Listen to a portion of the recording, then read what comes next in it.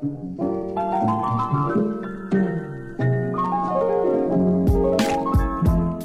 to the Ordinary Greatness podcast series by Gnarly, where we celebrate those who strive for better in even the smallest of goals. Any pursuit of greatness starts with something ordinary. I'm your host, Tak Shoji.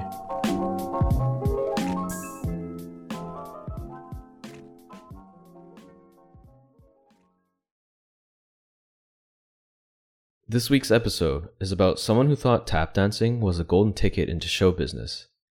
He used humor in school as a defense mechanism to not get punched in the face and shows a surprising resemblance to the 11th president of Finland. Conan O'Brien is the host of the self-titled television talk show, Conan. He's won TV awards, placed first in a U.S. national writing competition, wrote for The Simpsons and Saturday Night Live, and he graduated from Harvard with honors. All undoubtedly impressive accomplishments, but he'll be the first to tell you that these feats aren't what make him who he is. These are just a reflection of his passion and character. One of the first things you might notice about Conan is how transparent he is about his flaws, to the point of obsession. He presents himself in a way that makes it seem like he's encouraging you to laugh at his expense. He's mastered the art of self-deprecation, and this is something he calls his defense mechanism.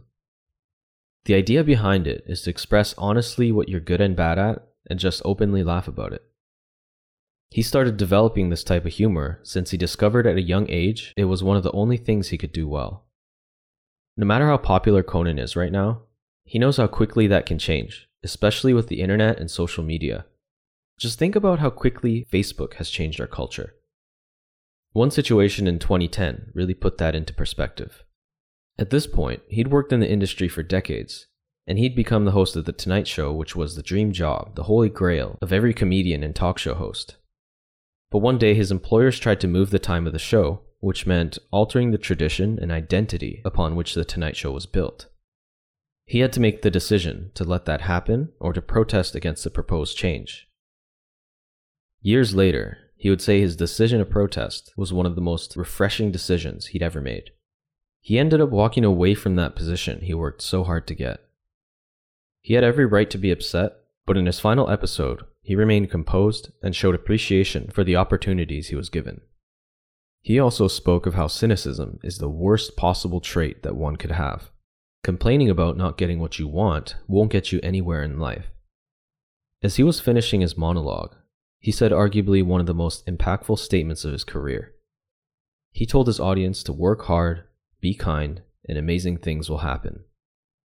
Conan later described how much of a blessing in disguise this experience was to him.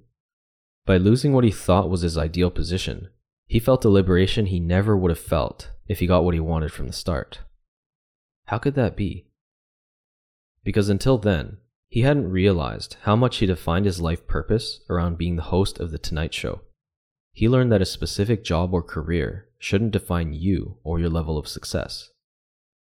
In the aftermath of this protest, Conan knew he wanted to continue making people laugh, so he did this by riding on the waves of social media. With his humor, wit, charisma, and transparent nature, he created a massive following, particularly with the younger generation, which is considered among the most difficult audiences to reach. As great and inspiring he is today, Conan will tell you that he grew up an awkward, skinny, pale, and red-haired kid from Brookline, Massachusetts. And he'll remind you that what he's famous for now was just a way to stop the bullies from picking on him back in the day. His humble and self-deprecating nature aside, what else can we learn from Conan O'Brien? He suggests to not be so hard on yourself, to see failure in a new light, and to expect your dreams to change. It's important to not sell yourself short by thinking the people you look up to somehow know more than you or are living problem-free lives. As a teenager, Conan used to think this, but now he knows that it's simply not true. Reaching a certain level of success won't magically take away all of life's problems and automatically make you happy. Success and happiness are processes that you must work on every day, and they're both influenced by factors such as how you conduct yourself on a daily basis, how hard you work, and how you treat others. People are living extremely stressful lives these days because of high social and personal expectations. His advice to this is really simple. Liberate yourself from both the expectation that you're somehow lower than other successful people and the expectation that you should never fail if you ever want to succeed. Take it easy and learn to be okay with mistakes and disappointment, because those are inevitable factors. Failure is a part of a process of learning what works and doesn't work for you, and the only way to find out is through trial and error.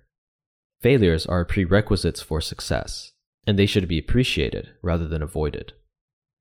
Conan makes the point that dreams and goals actually change constantly throughout your life. At this very moment, you might think you know exactly who you are and what you'll be doing in the future. Chances are you didn't know what you'd be doing now 10 years ago. So how can you be so sure about what exactly will happen 10 years into the future? Work really hard. Be a good person that's easy to work with. And no matter what the circumstances may be, amazing things are sure to happen.